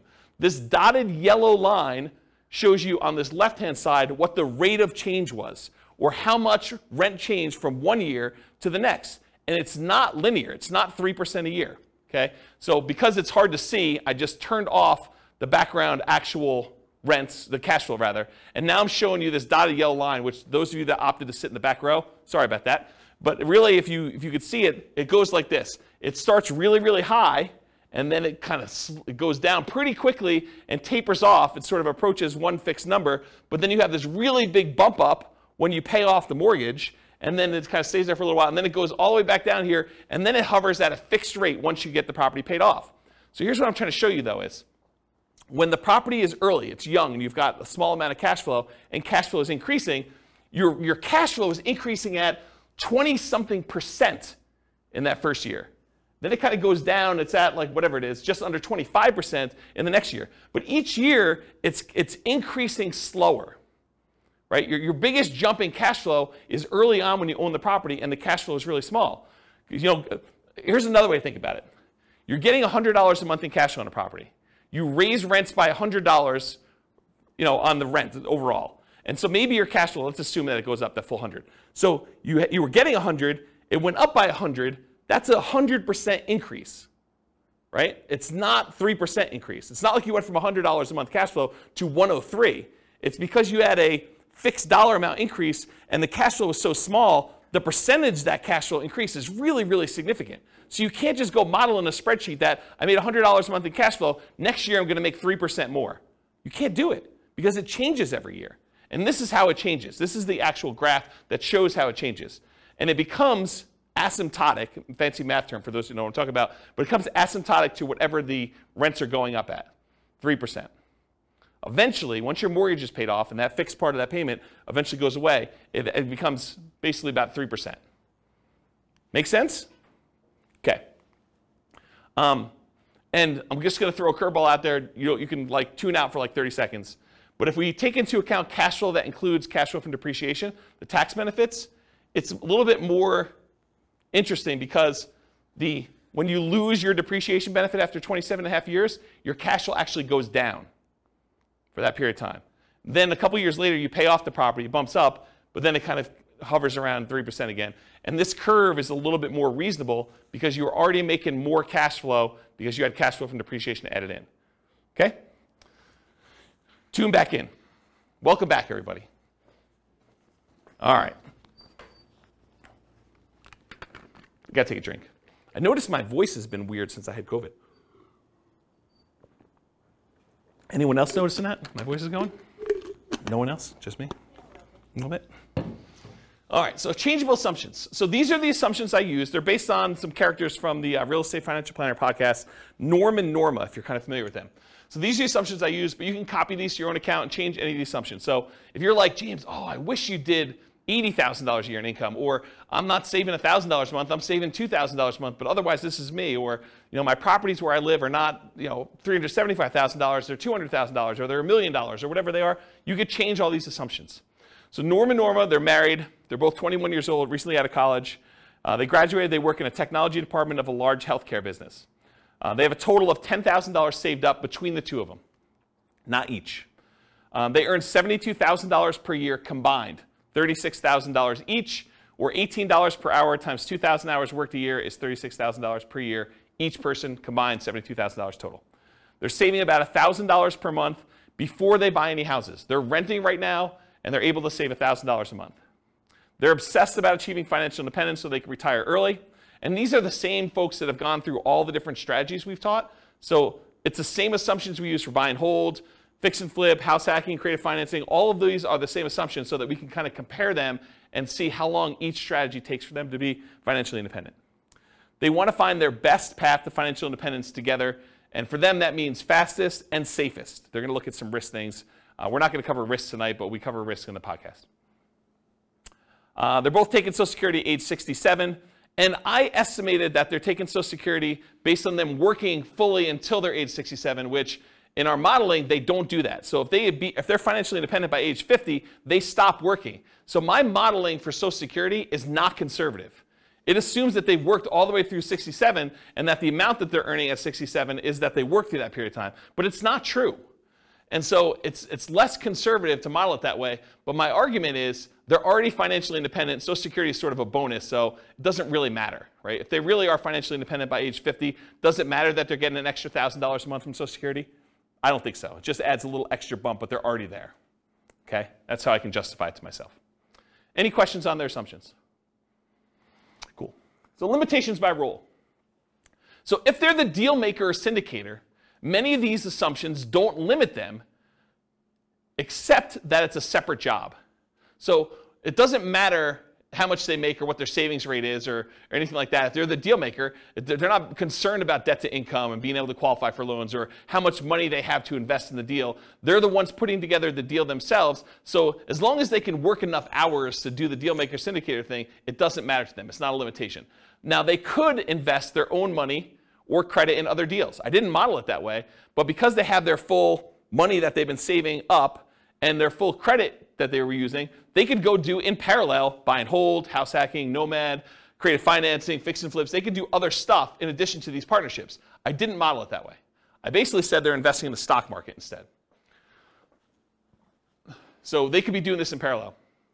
And if you want to know how that performed, go look at previous classes. Now, if they're the money partner, though, the amount that they have saved invested is the primary limitation.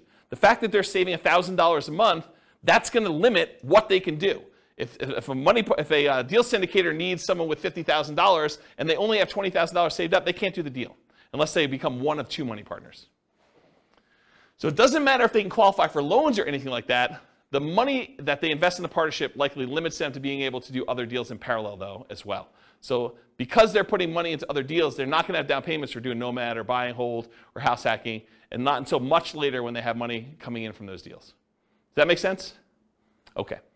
And if they're the loan partner, their ability to qualify for loans is the primary limitation. It doesn't matter if they have enough down payments or anything like that, but the loans they do might limit their ability to other investing in parallel. So if they've got 10 loans out in partnerships, they can't do their own buy and hold with 25% down for themselves unless they do weird loans for those. Okay? All right, some more changeable scenario assumptions. I modeled this for 60 years. I assume their effective income tax rate based on the $72,000 that they're earning is 17.85%. I assume 3% inflation. Yeah, I know. This is like a reasonable inflation number, not what we're seeing right now. Mortgage interest rates, same as previous classes. We're using a 4% yearly safe withdrawal rate, and we're saying that once they are earning $5,000 a month as their minimum target monthly income in retirement, and that does adjust up with inflation, but when they achieve that, then they're considered financially independent. So they're making $72,000 a year, which is $6,000 a month, and I'm saying $5,000 a month is their target. Why am I saying $5,000 is their target when they're currently earning $6,000? Anyone know? They're saving $1,000 a month. So in order to be financially independent, they don't need to have that savings amount as well. So this is how much they're living on. Okay? And then ideally, they want to make $10,000 a month. So we do the math for when they earn that as well, but not in this class. All right, so let's go talk about some results, and then I'll get into their partnership stuff. So these are summaries of some of the numbers from previous classes. So the first ones we're going to start with are the buy and hold ones. So they did no real estate at all. They only invested in stocks. It would take them 40.17 years to be financially independent. So 482 months. And the stock market, I think, is growing at 8%. We just assumed 8%. Does that seem reasonable for assumption for stock market? 8%. Is that what you use? We do it based off of a balanced portfolio in all cases, not necessarily just an all-stock portfolio, because like the S&P 500 return is 12%, but that's assuming that U.S. equity markets are going to perform the same way going forward that they always have. Yeah. So we don't have that assumption. So it's like it differs based on what percentage asset allocation they have? Yeah, exactly. Okay. Okay, so it could be whatever, but 8% seems like a reasonable number, somewhere in the ballpark. And no one knows what the future is going to be. I mean, 8% could be really, really high for what actually happens. It could be really, really low for what happens. Who knows? So 40.17 years, that's why we do Monte Carlo modeling in the advanced analysis that we do. This is all static. Whoa, it's really high. 40.17.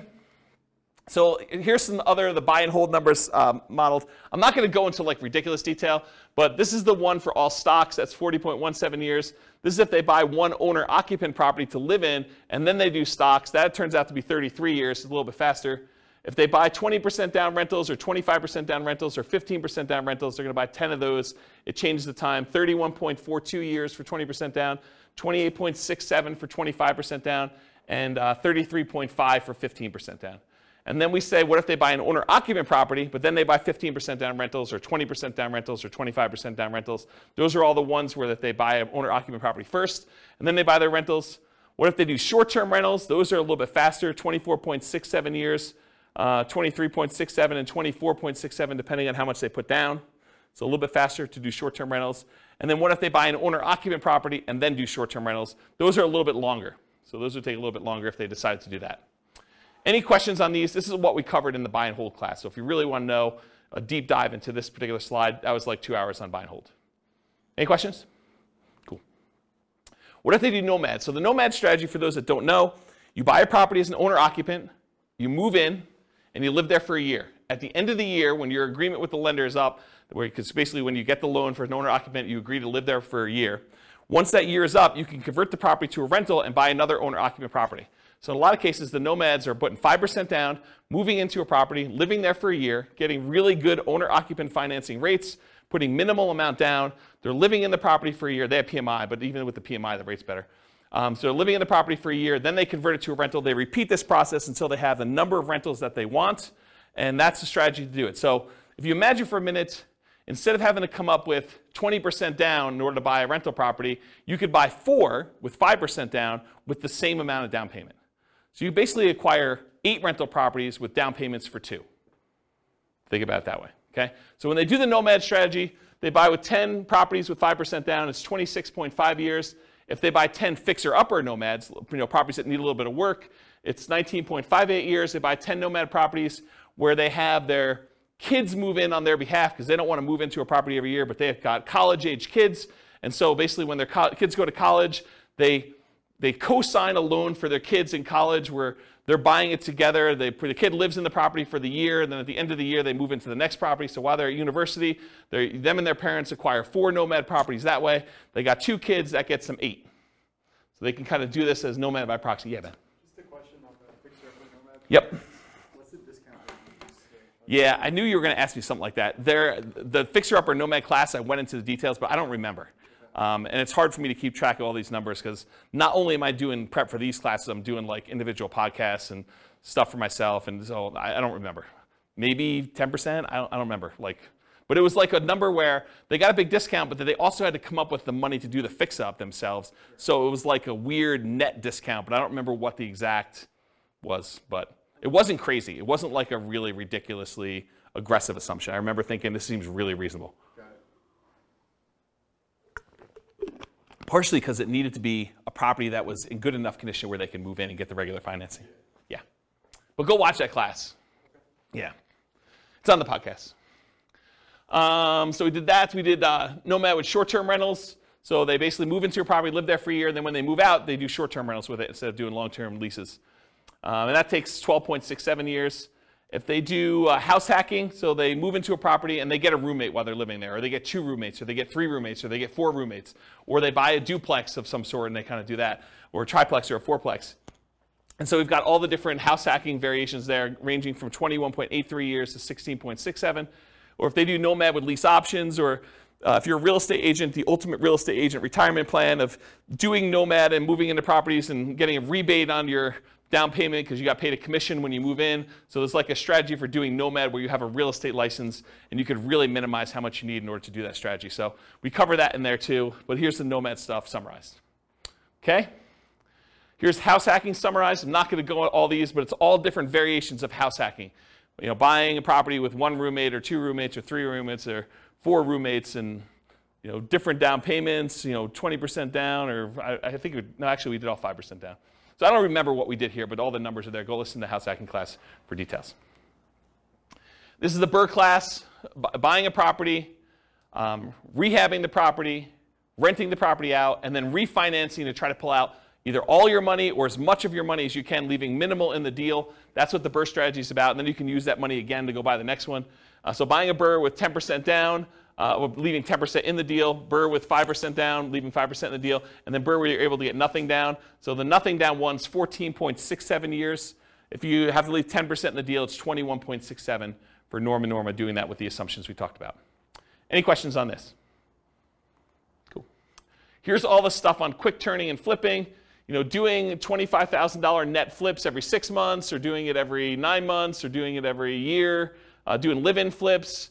I went through a whole bunch of variations on is it better to do a live-in flip and flip as quickly as you can, do a live-in flip and wait at least 1 year so that you get long-term capital gains on the things you're doing, or doing a live and flip where you stay there for 2 years and you don't have to pay any long-term capital gains at all because you have the exemption. What's the exemption called when you live in a house for 2 years? You know what the name of that is? I don't know. But if you live in a house 2 out of the last 5 years and you don't have to pay any capital gains up to certain limitations, it's pretty big limitations though, on a property. So we did all the variations on that and looked at the time for how long it took there to do that. And then live in flips as an agent or for sale by owner. There's a whole bunch of variations on the flipping one. You can get a feel for those. Those are pretty fast. And then here is all of the ones I've covered so far, shown on one chart, color-coded. So all the, like, what color is this? Maroon? Is that a maroon color? Maroon-colored ones, these are all the buy and hold. The orange ones are all the Nomad ones. The, whatever that is, green, sea green. That's all the BRRRR ones. Quick turn flips, all the purple ones. And then apparently a different color green is house hacking. You can get a relative size difference to see which ones are, in general, faster than other strategies. So buy and hold tends to be one of the slower ones. House hacking tends to be pretty slow, although there's some quicker ones on the end there. BRRRR tends to be pretty fast. Nomad tends to be pretty fast. Depending on what you're doing with the quick turn flipping ones, there's some really fast ones in there and some slower ones in there as well. So you can get a feel for what's going on. Go watch the classes for the details on the exact numbers for those, but you can get a relative size difference. I love this chart. This is like one of my favorite charts now for being able to compare all these. All right, yeah. Short-term rental, was Yep. it on there? Probably because it doesn't hit the criteria. It is on there. It is? Oh yeah, short-term rentals are in here. Yeah, they're like mixed in because like the buy and hold has some short-term rentals, the Nomad has some short-term rentals, BRRRR doesn't, quick turn flip I don't think has any, and house hacking doesn't either. But there's short-term rentals mixed in here. You're basically buying properties in short-term. Yeah, I don't remember where they are, but yeah, they're in there. Yeah. Yep. Okay, any other questions? All right, so creative financing, this was last week, right? Like everything's merging together. So last week was creative financing. This is buying creative financing with 1 month reserves all the way through to 6 months reserves. Everything from as quick as 8.83 years all the way up to 17.42 years for doing creative financing. If you do creative financing and you do thousands of dollars in reserves, 10K, 20K, 30K, 40K, 50K, it shows the times for those instead of months of reserves.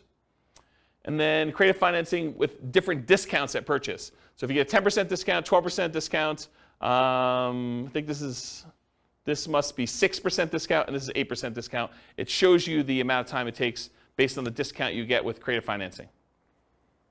And then by holding period, by how long you're buying for. So this is if you're buying for, I think, 10 years. This is for 15 years, and this is for 5 years. So this is how long you're doing creative financing deals before you stop. And it ranges everything from 12.67 years all the way up to 34.83, depending on how long you do it for. And then I added in the creative financing ones all right here in red. So it's the same stuff we had before, I just added this one in there so you can get a comparison size-wise. Creative financing is really fast. It's also a very active strategy. So you can kind of get a feel for that. Any questions on this? Sweet. All right, so deal maker modeling assumptions. So now we're doing the deal maker syndicator person. I assume that the deal maker was able to negotiate 25% of the deal, 25% of the cash flow, 25% of the equity as their payment for doing the deal. So Bill, to answer your question as to what I think is reasonable, pulled it out of the air. 25% for the deal maker syndicator for doing all that work. Okay. There's some like, I don't know, almost like proxies for like what's going on there. Like property management's 10% of gross rents. So you can figure out like what that is as a percentage of real cash flow and what that is as a percentage of equity at the end. And you can kind of get just a corollary for just property management as like that there. But then there's other stuff you're doing as well, like managing the partnership and acquiring the deal. And so, I don't know, you could sort of do that. But anyway, 25% of the deal, 25% of cash flow and equity. They're acquiring the deal. They're doing property management. They're also managing the partnership. They're disposing of the deal, although it's not modeled, because I assume that they hold it forever. And none of their own money is in the deal. Instead, they're investing their money in stocks at 8% per year instead. And they're not limited by debt to income or money. They don't need to have debt to income because they're not qualified for loans. They don't need to have any money because they're using a money partner to do these. 25% of the deal. How long does it take? If they do a deal every 12 months, 10 total, it takes them 21 years to be financially independent using those assumptions, where they're getting 25% of the deal. If they do a deal every 6 months and they do 10 deals, so they do it for 5 years, 19.67 years in order to be financially independent. If they do a deal every 6 months and they do 20 deals, because they're not limited by the number of deals they could do, doesn't matter what their DTI is, doesn't matter how many loans they have, doesn't matter how much money they have for down payments, so they could do 20, right? Just a matter of them managing 20 partnerships. That would take them 14.67 years for doing that, okay? Any questions on this? This is the deal maker syndicator role. Okay. Loan partner modeling assumptions. Again, I assume that they were able to negotiate 25% of the deal, 25% of the cash flow and equity for being the signer on that loan. Again, it's arbitrary. It's negotiated. They are personally guaranteeing the loan. None of their own money in the deal. Their money is invested in stocks at 8%. They're limited by debt to income.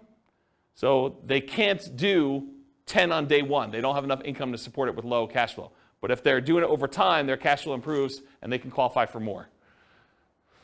They have to find the partnerships where they can get 25% for signing for the loan. That's another limitation they have. And they're limited by the number of loan spots. They can get 10 non-owner occupant 30-year fixed rate loans total. So they can't do 20. Looks very similar to Dealmaker Syndicator, except they can't go above 10 deals because of loan spots. So they're both doing 25%. They don't have a money limitation, so it looks a lot like the deal syndicator because they're using like almost an unused asset, their ability to get a loan. They're not using money to do it, right? So I added these two on the bottom, but it looks exactly like if they did 10, just like the deal syndicator, the deal maker syndicator, 21 years for both of those. And if they do a deal every 6 months, they do 10 total, it's 19.67. They can't do the 20 though. They can't get 20, 30-year fixed rate financing loans. So that's why there's not a third one here. Any questions on that? Covered deal maker, syndicator, I've covered loan partner. Okay. Money partner, modeling assumptions. They own 50% of the deal. 50% of the cash flow and equity in the property. They're putting up all the cash required to do the deal, 25% down, closing costs, reserves, etc. It's a passive investment for them. Only their money's in the deal. They're not doing any work or signing for the loan. They're limited by the money and finding the partnerships where they can get 50% by putting up the money. We modeled this 2 different ways. And of all the ones, I think this is the worst modeled, in my opinion, which I can go into detail some other time. As 50% of the property based on when they'll have enough to do a full 25% down payment, closing costs, and reserves. So it takes time to do that. And then as 10% return on all their money instead of 8%. So you could look at this, someone decides to do a money partner, and instead of actually modeling it as I own part of this property and I'm looking at cash flow, what if we just said, because you've got POPs in there and everything else, maybe you're able to overall get a 10% overall return on your money. The challenge with this, and I'll draw this on the board, is what does your return look like over time on a rental property? So this is time, and this is like your percentage return. Does the return you're earning, and this is return on equity, right? Because it's the amount of money you have tied up in the deal. Okay, so return on equity. So the amount of money you have in a deal, what is your return the longer you own an investment, a rental property? It drops. And that's counterintuitive to a lot of people because they think my cash flow is improving, my appreciation dollar amount is improving, my amount that I'm getting from the tax benefits, my depreciation is fixed for 27.5 years, then it goes to 0. So that doesn't improve over time. And the amount I'm paying down the debt, well, that increases a little bit. It's increasing, but it's really increasing at a relatively slow rate, and it goes to 0 after the loan's paid off. So you'd think to yourself, hey, appreciation's going up, cash flow's going up, debt pay down's going up a little bit until it goes to 0, and depreciation's fixed. You would think that your return is going up over time, but it's not. The dollar amount you're making on the investment is going up, but the amount you have in equity is also growing. And the amount you have in equity is growing faster than the amount of your return is growing. So what tends to happen to your return over time is it tends to go down, and then it becomes asymptotic to what numbers? Anyone know? Anyone know what this number is right here, like at the low? Once a loan is paid off and once depreciation has gone away, what does it actually equal? It equals cap rate plus your raw appreciation rate.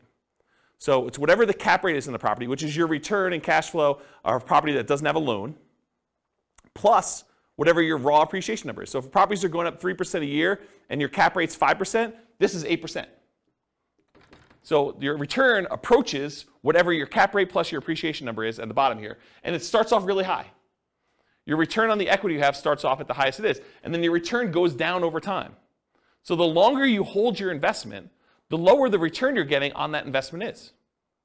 It's counterintuitive to a lot of people, which is why some people will argue that whenever your overall return on equity drops below a certain threshold, some people might use 10% as an arbitrary threshold, they will either do a cash out refinance to raise up their rate again, minimize the amount they have back in the deal, or they'll sell the property and re-leverage up. Does that make sense? So you could go and say, as a strategy, hey, whenever my return on equity drops below X, then go ahead and sell the property, redeploy it as 2 different down payments or 3 different down payments or however many you can do with how much is in there, and then reboost the return you're getting on the assets you have. Does that make sense, everybody? Okay. Any questions on this? Pretty cool, right? So I was telling you this because when I kind of bumped their return up to 10%, you're like, why'd you use 10%? Well, because I think rental properties, especially leveraged rental properties, can beat a 8% return, right? Typically. Although in this case they only own half, but it could beat a 8% return from the stock market, in most cases leveraged. But over time though, this goes pretty low. You know, if you really only have 5% cap rate properties and a 3% appreciation rate, it really literally is going to 8%. And if you're a money partner and you own half of this property, you're getting 4 on your money. So you'll probably want to get out of this deal at some point or refinance out and have less in the deal so that your return on the money you have invested is higher. So I used 10 because I picked it. I went and I actually looked at the average for the first, I think, 10 years, and it was higher than that, but not much. But you can go look at those numbers on there. Okay? So I'm going to model it 2 ways. I'm going to model it where they own 50% of the rental, but they put down the whole down payment. I'm going to model it where they put 10% return on all their money. So instead of the stock market money that they were earning 8%, I'm just going to say it's earning 10. And we'll look at the difference between those two. So these are the two. If they own 50% of the properties, it takes 46.8 years, 46.08 years. If they get 10% return on their money instead of 8%, it's 33.17 years. So pretty slow compared to the other strategies. Okay? Any questions on Money Partner? So I just added in the partnerships over here so you could see relative sizes, sort of in the middle. I mean, it's not like, you know, creative financing low or, you know, even some of the flip type low, but, you know, it's on par with a lot of the nomad strategies. You know, a little faster, a little slower, depending on which one you're comparing it to. It's definitely faster than buy and hold, faster than house hacking. To kind of give you a feel, relative sizes. Is that helpful? Okay. So in conclusion, the assumptions you use for modeling matter a lot. You know, if we change what you're doing as your role as a partner, if we change, you know, the number or frequency that you buy, if we go from buying 10 to 20 or buying only 5, or the size of the deal that you do, how big of a discount you get if you're getting discount on deals, or what your profit is on a deal, or what your cash flow is on a deal, what the market conditions are, you know, what we use for appreciation rate or rent appreciation rate, or the price of the properties even, interest rates, you know, we get lower interest rate, higher interest rate, rents on the property, vacancy, maintenance, property management, taxes, insurance. All of these assumptions matter, and they're going to matter a lot. It's going to impact what you do. Also your stock market rate of return, or what you're investing in and what its risk profile is. And then what you set your target monthly income in retirement is, both your minimum and ideal. If you have a higher number, it may take you a lot longer, a lot shorter, depending on what you do. And then what you use for your safe withdrawal rate, what you believe is a reasonable safe withdrawal rate to use there. And then the strategies that work best in your market may differ. So maybe it's better to buy and hold, or short-term rentals, or house hacking, or creative financing in your market because it's different, right? So it could be better or worse depending on that. You got to do the math for your own situation.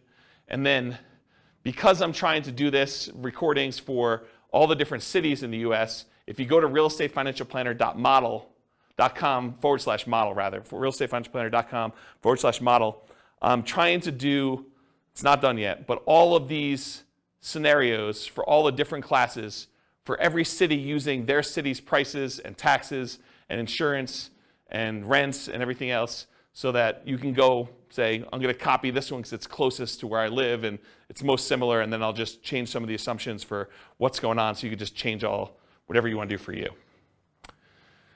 Any final questions? Because that's all I got. Yeah, Bill. So how do the partners benefit from depreciation? Is it just the percentage of ownership? Is it passed, I guess that's a tax question. Yeah, that's a tax question. So the question was, how does the partners benefit depreciation? I don't do my own taxes. I have a CPA do it. But my understanding is that it's based on your ownership percentage. But I'm not 100% sure because I don't do that. And honestly, I was making too much money to take the depreciation benefit for many, many years. And this is probably the first year where I didn't. Okay. So I don't even know. I don't look at my taxes, honestly. That's unfortunate. But I guess you could add that into the model. I mean, it wouldn't be a mess, but for the... We do take that into account. Oh, okay. Yeah, we do model it. So you do get the depreciation benefit based on your ownership share. That's how I do model it. Yeah, but it's a relatively small number. I mean, yeah. Yep. Any other questions? Is that helpful? Kind of a crazy class. Now you see the format right now. If you've been to other ones we've done, it's like same format, but you now get to see it from different strategies, perspectives. Okay. No final questions? Question. Yeah, question. For someone who is new, how do you access those previous classes? They're on the podcast. Okay.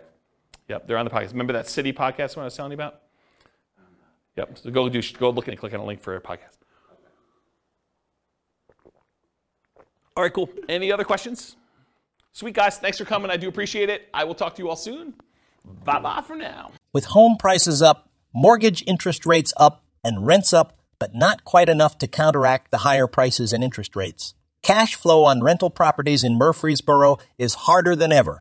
Book a call with the Real Estate Financial Planner to apply our proprietary 88 strategies to improve cash flow on your rentals. See the show notes for a link to schedule your call and improve your cash flow today. If you're a real estate agent, lender, or professional in Murfreesboro that wants to help our real estate investor listeners, consider reaching out to learn about collaboration opportunities with this podcast. We'd love to add more value to our listeners by having you assist our investors buy, sell, and finance their real estate investments. See the show notes to schedule a call to discuss collaboration opportunities.